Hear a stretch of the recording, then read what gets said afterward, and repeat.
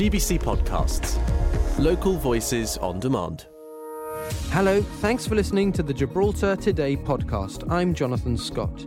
The Principal Auditor's Report continues to give us a lot to talk about. The Chief Minister Fabian Picardo will be here to give us his views very shortly.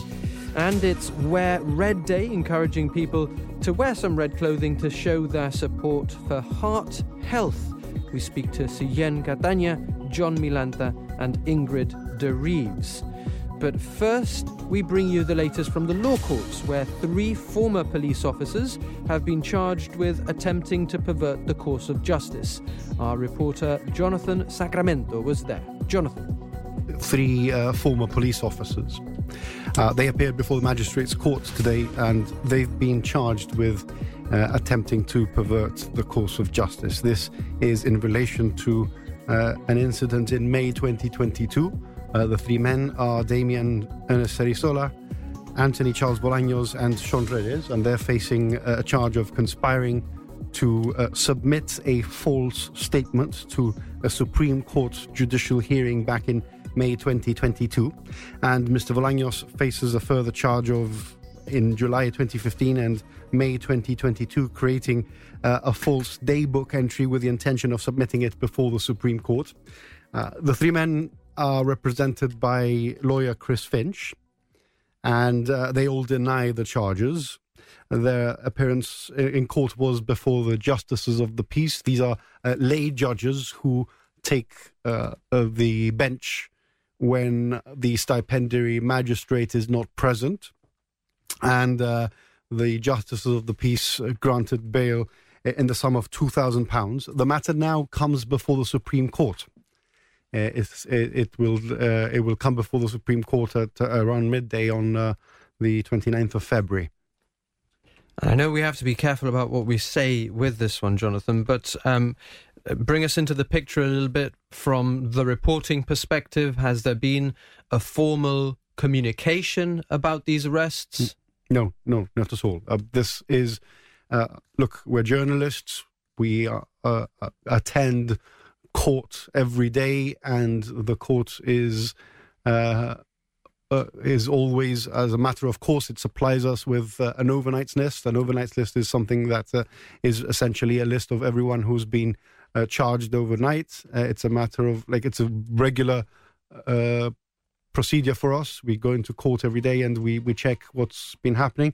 This certainly wasn't the subject of a statement or of any kind, but obviously whenever police officers, either serving or former, are arrested, it becomes a matter of great public interest, and this is something that we would regularly report on. But of course, because these men have now been charged and the matter may potentially in the future be before a jury trial, we are restricted in what we can report on. And everything that I've told you right now in the course of this discussion is very cleanly between the threshold of what we are able to report on from court proceedings.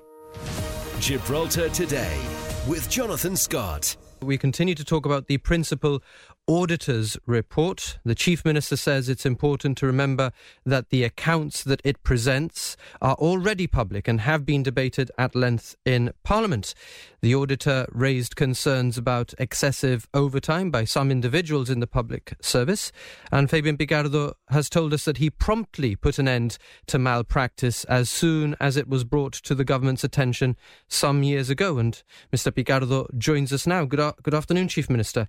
Good afternoon, Jonathan. So for our listeners, if we start from the top, I mean, what is the Principal Auditor's Report for you, and what is its value as Chief Minister? Well, to a very great extent, the report is historic in the nature of the issues that it identifies. I want to explain a little what the process is like with the Principal Auditor's Report. We provide the Principal Auditor the draft accounts for each year, a year after those accounts are closed, even though the Supplementary Appropriation Bill may not be passed by the Parliament in that year. It may be passed a little later.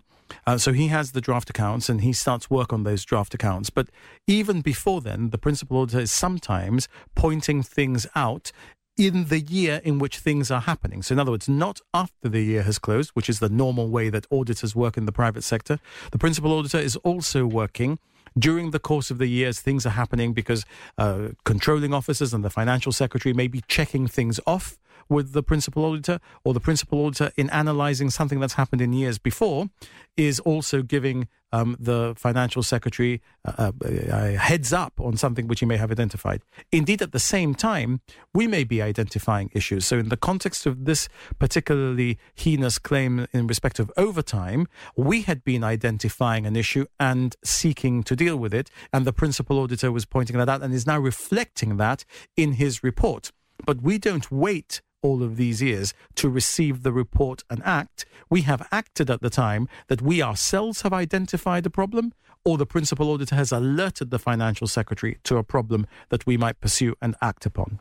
So we've heard the government say in recent days that the overtime issue was in the estimates for the opposition to have spotted sooner. They didn't have to wait for the principal auditor to identify it in his report. Is that correct? So exactly the point. So just to make listeners aware of how this process works, the government publishes every year, on a particular date set out in the Constitution, the estimates of expenditure for the following year. So once the financial year ends on the 31st of March, the 1st of April, we have a new financial year, and within a particular period of time, which is, I think, by the 1st of May, which is now a bank holiday, so they're getting on the first working day after the 1st of May, we give the opposition and every member of parliament the estimates. That estimate sets out what we think we're going to spend in this financial year and what we have spent in the year before. So you'll be able to see the estimate for overtime in any particular department and whether there has been an overspend in that department. What the opposition have been saying since Roy Clinton was elected into government is that the estimates book is not worth the paper it's written on, because a lot of government expenditure, as the GSD established itself when it was in government, happens through government companies, and therefore he has no interest in the estimates book. In fact, all of these issues, which Roy Clinton now pretends to be incensed about, would have been disclosed in a careful analysis of the estimates book, which is what the principal auditor is doing in partnership with the government, but of course independently, in order to produce his reports. So in the estimates book then, we've got sections by department. Yep. We can see how much the department is submitting for salaries and how much they are asking for in respect of overtime, or at least, if we think about the years being covered here, we could. And what you're saying is that the opposition might have seen that the ratio of overtime to salaries was fairly high and that they should have spotted this sooner. Well, just as we did when we were preparing the estimates and we were seeing that the claims for overtime were becoming excessively high, although there is always a second opportunity here to consider these issues, and there was work being done. Now, you've got different types of issues here. You've got some issues where work is being done, overtime is being charged, it's very high. You need to say, well, look, we need to look at a different way of doing this, perhaps even bring in an additional officer rather than one officer claiming more overtime. And then you've got fraudulent claims for overtime, which have to be dealt with in a different way. Potentially fraudulent claims, because, of course, some of these issues cannot be said to be fraudulent until somebody has been found to have committed a fraud. And in some of the instances that we are dealing with, the government's investigation have taken us down the route of potential fraud, because people have been making claims when they're not in Gibraltar, and the way that claims have been made suggests that there may be an element of fraud there. And there are interdictions in some instances, or investigations of officers in respect of those claims for excessive overtime, which could potentially be fraudulent. And in other cases, you don't have that. You have somebody working a lot of hours, perhaps because their family circumstances are such that they're happy to do that. They're working weekends, they're providing a service, but that is being charged to the government at a rate which is, in some instances, 3 times pay if it happens on a Sunday after a particular time, etc. And that is not an efficient use of the government's resources, and we change that. So you've said potentially fraudulent. There have any matters been referred to the Royal Gibraltar Police, or could they be? Well, I understand that has happened in the past already, and some may also be referred to the Royal Gibraltar Police, not in relation to this report, but in relation to other ongoing financial years where there isn't yet a principal auditor's report. And in respect of that estimates process, those bids for overtime will have been submitted by the controlling officer to the financial secretary.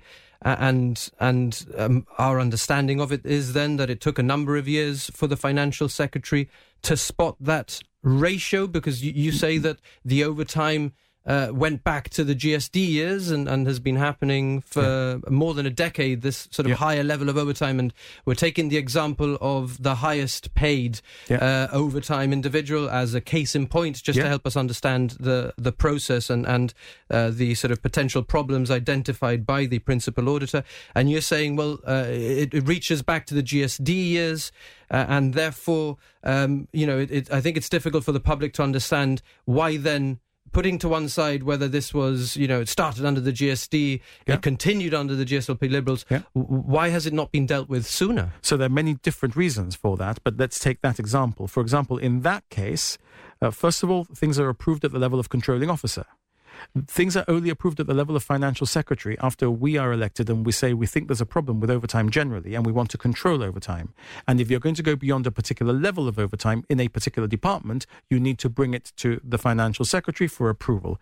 Then after that, when we start to take an even stricter view, we start to see that levels of overtime in respect of particular officers are starting to get out of kilter with those officers' pay. So although the department is not exceeding its vote for overtime, when you start to descend to the level of the individual officers, you're seeing many officers charging no overtime or overtime, which is very much in keeping with what you would expect would be the normal amount of hours worked beyond the hours that people are conditioned to work, and some who are working so much overtime that their income from overtime is exceeding their income from their normal hours. That starts to happen when we do a more detailed analysis as the overall amount in respect of a particular department starts to go beyond, and we need to start looking at the department in particular. And I can recall that started to happen in this instance because actually it wasn't the financial secretary who raised it. I think it was at the level of the departmental head who was saying, I'm concerned about what is happening in this context and we need to deal with it.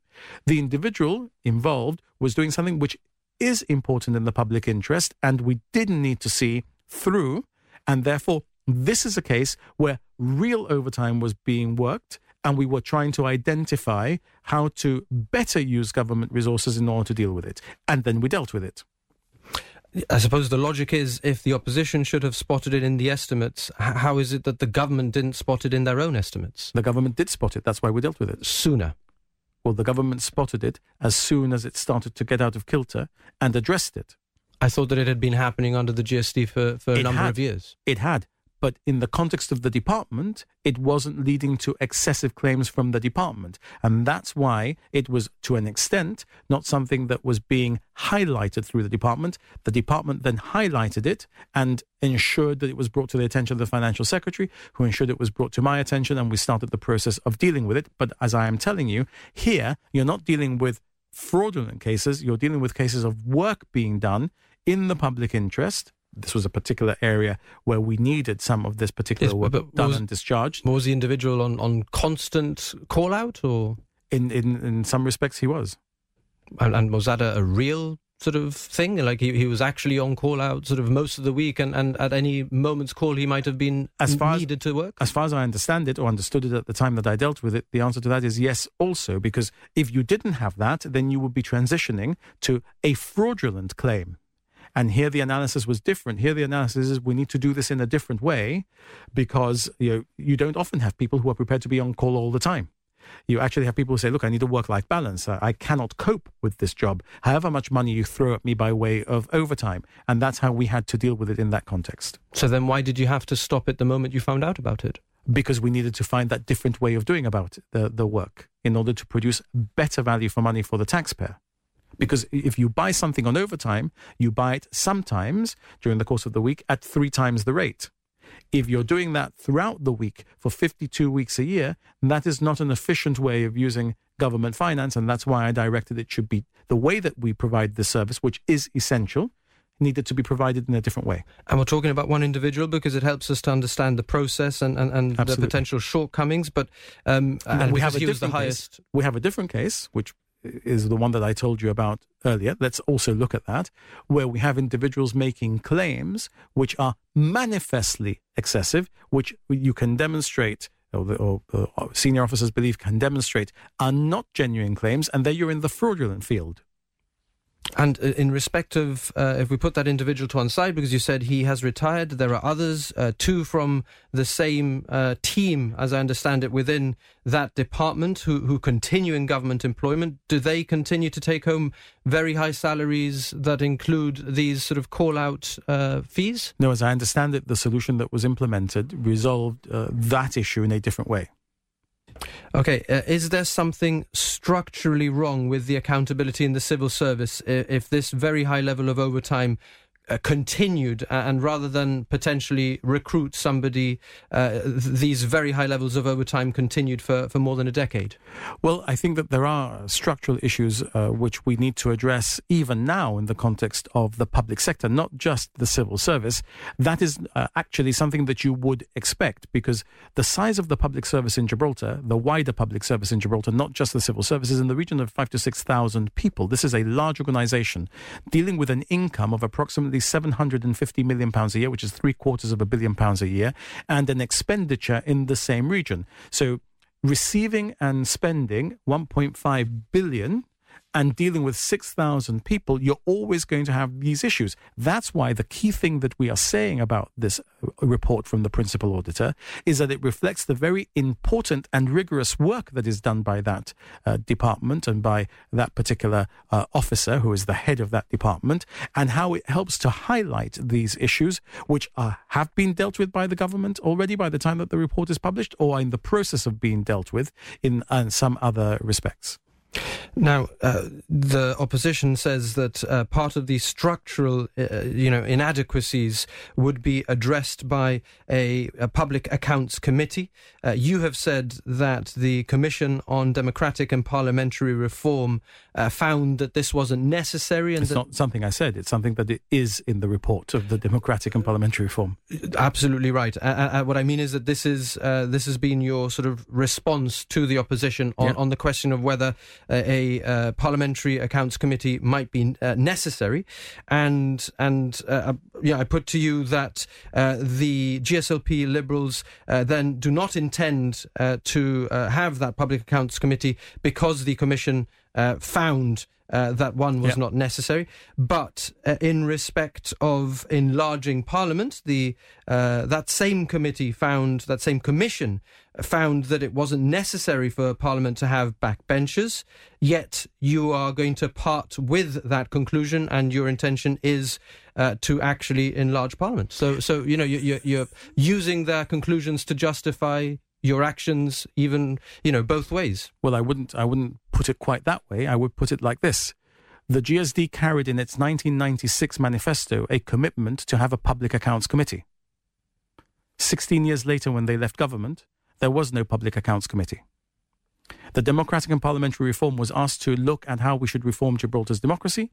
We set out very early to do certain things, including to transmit Gibraltar's Parliament on television so that people can see how we do Parliament in Gibraltar. And we did that even before the committee reported. There are some things where we have said, and in relation to enlargement, we have said specifically that although this was not our issue, we were prepared to consider the issue with the GSD because they believed it was an important issue on which we were not necessarily against, but we were agnostic. On this issue, it's quite different. On this issue, we have taken a policy position in respect of a public accounts committee as a party for more than 40 years. Since we had the last Public Accounts Committee sessions in Gibraltar, which almost brought our democracy to a halt. And we don't think it's in the interest of Gibraltar to have a Public Accounts Committee for all of the reasons we have already set out. Now, if you look at the people who are on the Parliamentary and the Democratic Reform Committee, they're parliamentarians or people with expertise in Parliament. But no experience of auditing.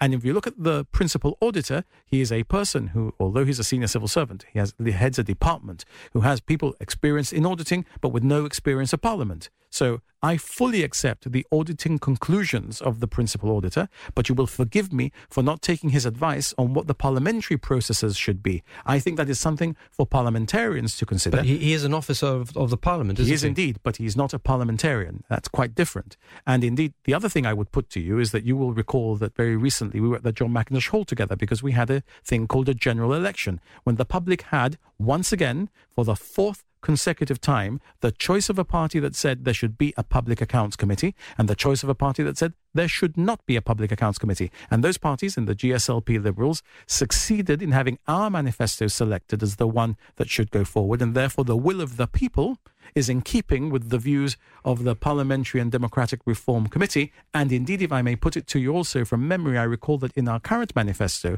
we have an indication that we would consider the issue relating to backbenchers or the enlargement of Parliament. So we also have a democratic mandate for that, which is the reason that I would say we are right to take the differing view we're taking in respect of the conclusions of that Reform Committee on the issues of the PAC and the enlargement of Parliament.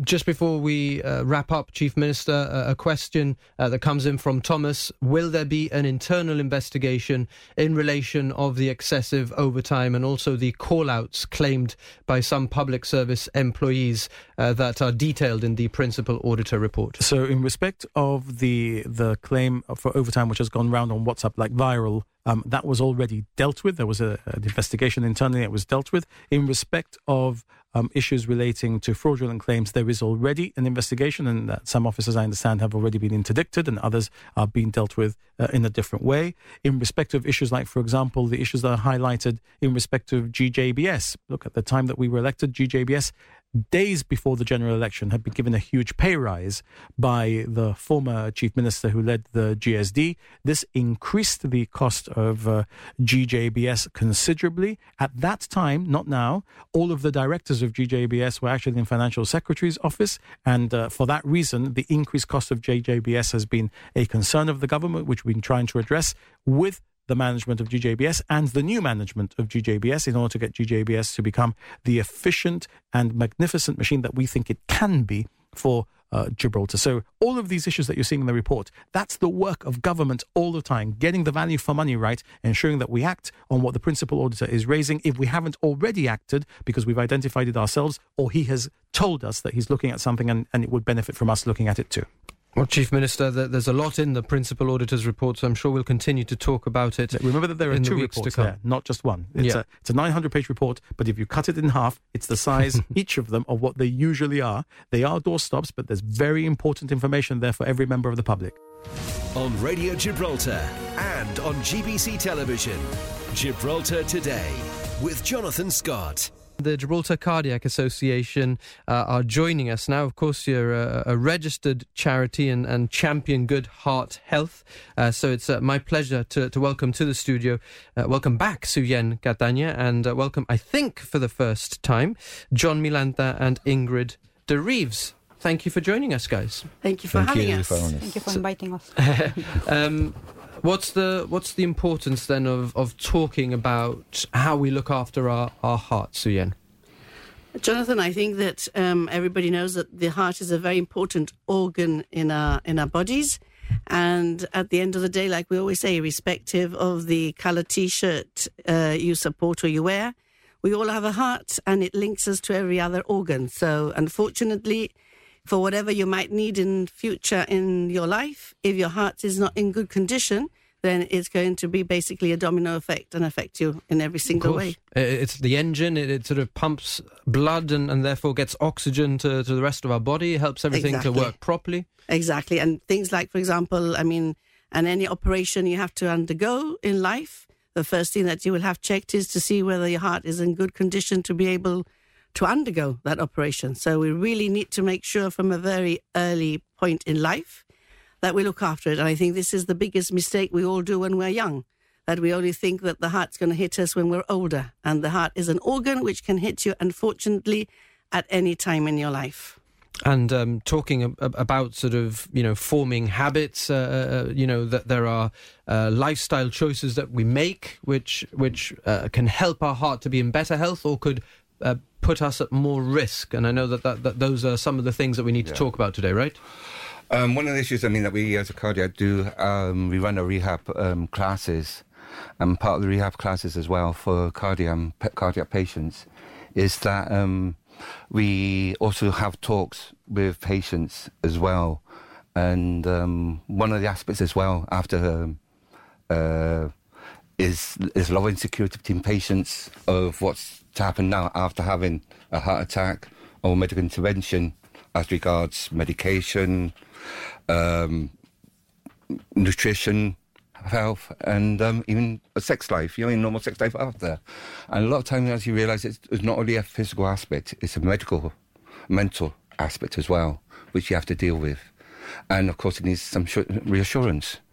But as I said, the message at the end of the day is really that we are here now, we're talking about it because we've had heart attacks, and we know it's a time to have healthier choices in life. And sometimes it just takes maybe walking 30 minutes a day if you can't join a cardiac class. Walking for 30 minutes a day? At least a day as an extra to normal activities.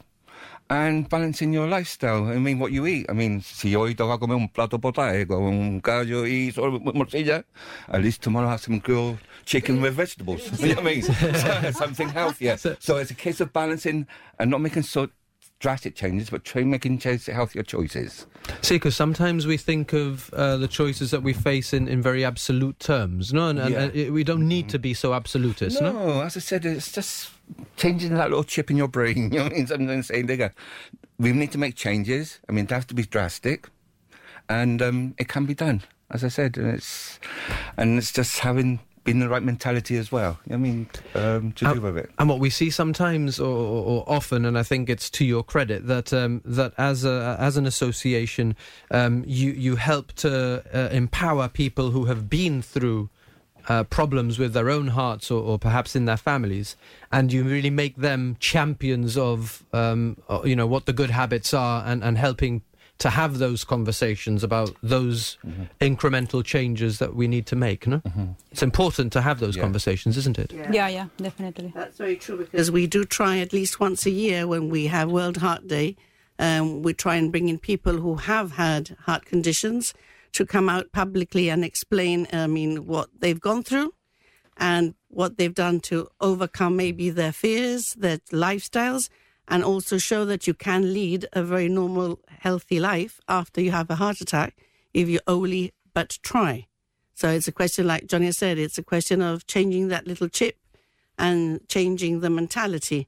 And the reason as well why we brought Ingrid here is because the heart does not only affect men. It also affects women. And this is something that we're also pushing out there, that women also have to be aware that it can hit them too. Yes, we have to be aware as well. For example, my experience, when I had my heart attack was 2 years ago. I was 45 years old. I was very healthy and still very healthy, actually. I used to run the rock 3 times a week. Run around the rock 3 times a week? Yeah. Wow. And eat healthy. I stopped smoking about 11 years ago, not drinking, and I had a heart attack. And we still don't know why. So, we know that genetic factors also play a big definitely part, no? genetic. But however, as the Dr. Moore told me, I was too young to have a heart attack, because usually the heart attack for women are after 55 or 56, which after the menopause. Claro. And you were in your 45. Early 40s, yeah. So even though if you eat healthy, don't drink and don't smoke, you can have a heart attack, because that's what happened with me.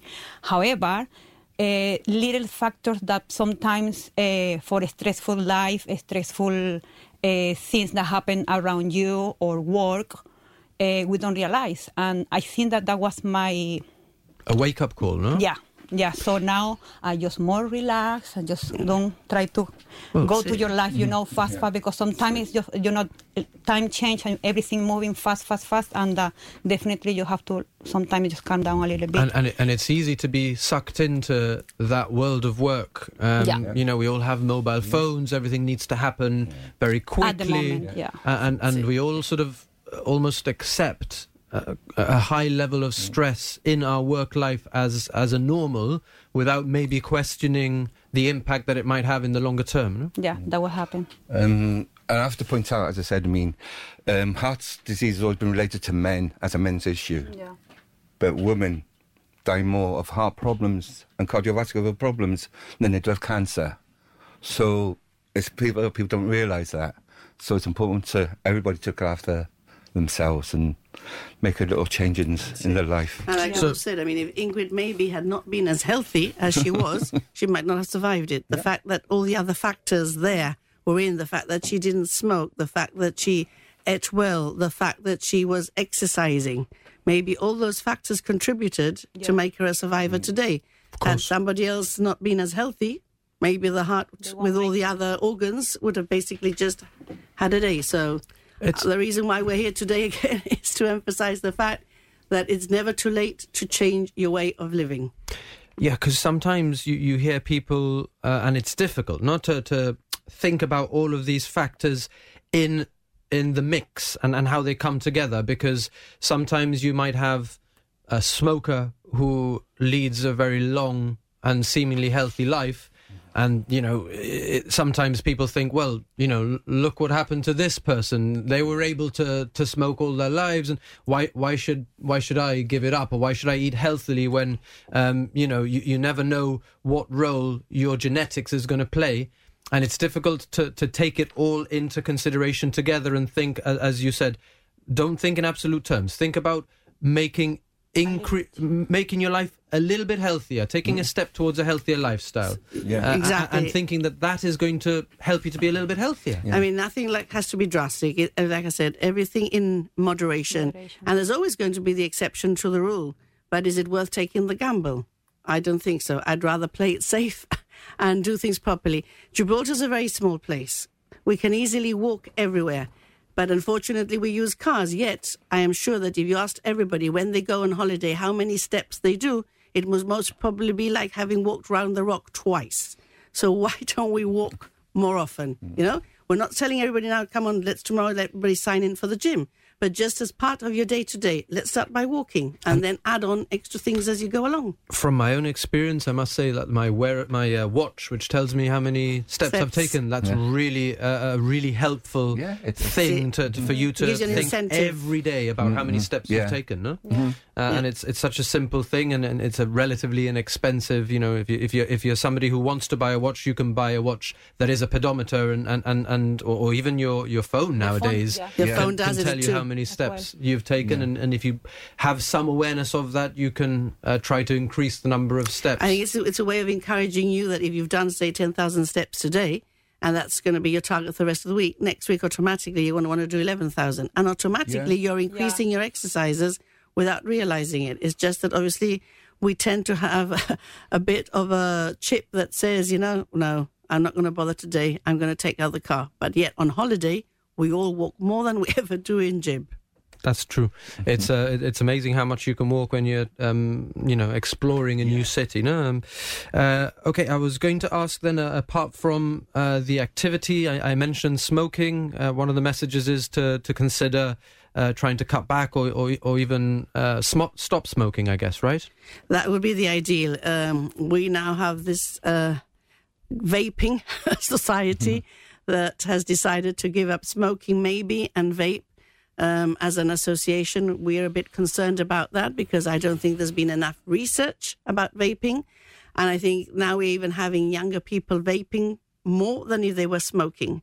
So our message is ideally try and give up smoking, full stop. There is a cessation clinic which can help you. Sometimes basically in offices, the same as people diet together. Why not give up smoking together? It's things that are going to help you. The genetic side is something we cannot do about, but let's try ticking the boxes of the things we can really do. So we've also spoken about stress. Another risk factor would be diabetes, rheumatoid arthritis. Those are conditions. Well. Yeah. Cholesterol. Yeah, high blood pressure. There's a lot of factors which together combined become like an explosive combination. So let's try, I keep on telling everybody, let's try and tick the boxes, that are going to maybe cause problems. And obviously have checkups. If in any doubt, get yourself seen to by a GP. Come and talk to people who've actually had heart attacks before if you're worried about anything. And we always keep saying prevention is much better than cure. Okay, and other risk factors that people should keep in mind and maybe speak to their GP about if they've had, if a mother has had complications during pregnancy, or if they are suffering from the menopause, then that is a reason to think about your heart health and try to, as we said, make changes elsewhere in your life to try and reduce the risk in the longer term. Before we let you go, guys, the Cardiac Association, if somebody is listening to this and thinking, I want to get involved or I want to speak to them, what are the best ways to do that? They can contact our website or they can contact us on Facebook. We've got a messenger system which automatically we look at every day, and we'll be more than happy. We're always busy fundraising and doing events, and we welcome volunteers from everywhere. And not only that, if you think that you want to discuss a symptom you might have or you've had a bad experience, contact us, because we've got people within the committee which will be more than willing to sit down with you over coffee and have a chat. Today has been great. Unfortunately, we were supposed to be out there with our roving frame, but we lost a very dear and founder member of the association, Keith, only 2 days ago. So we aren't out there ourselves to take photos, but we urge everybody who's dressed in red, please take a photograph, post it on social media, because we really want to get the message out there. Thanks for listening to those highlights from Gibraltar Today. I'm Kelly Ann Borge, the show's producer. We're live on Radio Gibraltar Monday to Friday from 1 to 2, getting behind the headlines. And you can catch up here whenever you like. Until next time, have a good one. GBC Podcasts. Local voices on demand.